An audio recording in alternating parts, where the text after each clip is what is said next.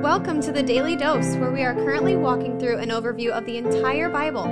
Join us today as we learn the story of Scripture and see God's redemptive plan through Christ from cover to cover. Let's listen to Matt Reisetter, Director of Christian Crusaders and the Cedar Falls Bible Conference. Today we're going to be in Luke chapter 17, verses 11 through 19. Jesus cleanses 10 lepers. And remember again that Luke is writing an orderly account of the events of Jesus' ministry so that Theophilus can be convinced that the things he's heard about Jesus are reliable. And this section doesn't disappoint. It's very orderly and it's right in line with things we've just heard on purpose. Let's dive in. Verse 11. On the way to Jerusalem, Jesus was passing along between Samaria and Galilee, and as he entered a village, he was met by 10 lepers who stood at a distance and lifted up their voices, saying, "Jesus, Master, have mercy on us." So you probably are aware of what leprosy is. It's a skin disease, and the ceremonial laws at the time required them to be kept separate from everybody else, a very contagious disease, eventually a deadly disease that attacked their nervous system. They're in a very desperate condition, and they have heard of Jesus, evidently. They call him Master, hoping that he will heal them. Well, what they hope for comes true. Verse 14, when he saw them, he said to them, "Go and show yourselves to the priests." And as they went, they were cleansed. Now, I think this is remarkable because just in yesterday's text, you remember, if you listen to the devotion, that the disciples asked Jesus to increase their faith. And in short, his answer to how to increase their faith was to just go obey what I command and do it with the heart of an unworthy servant. It's interesting that these lepers in today's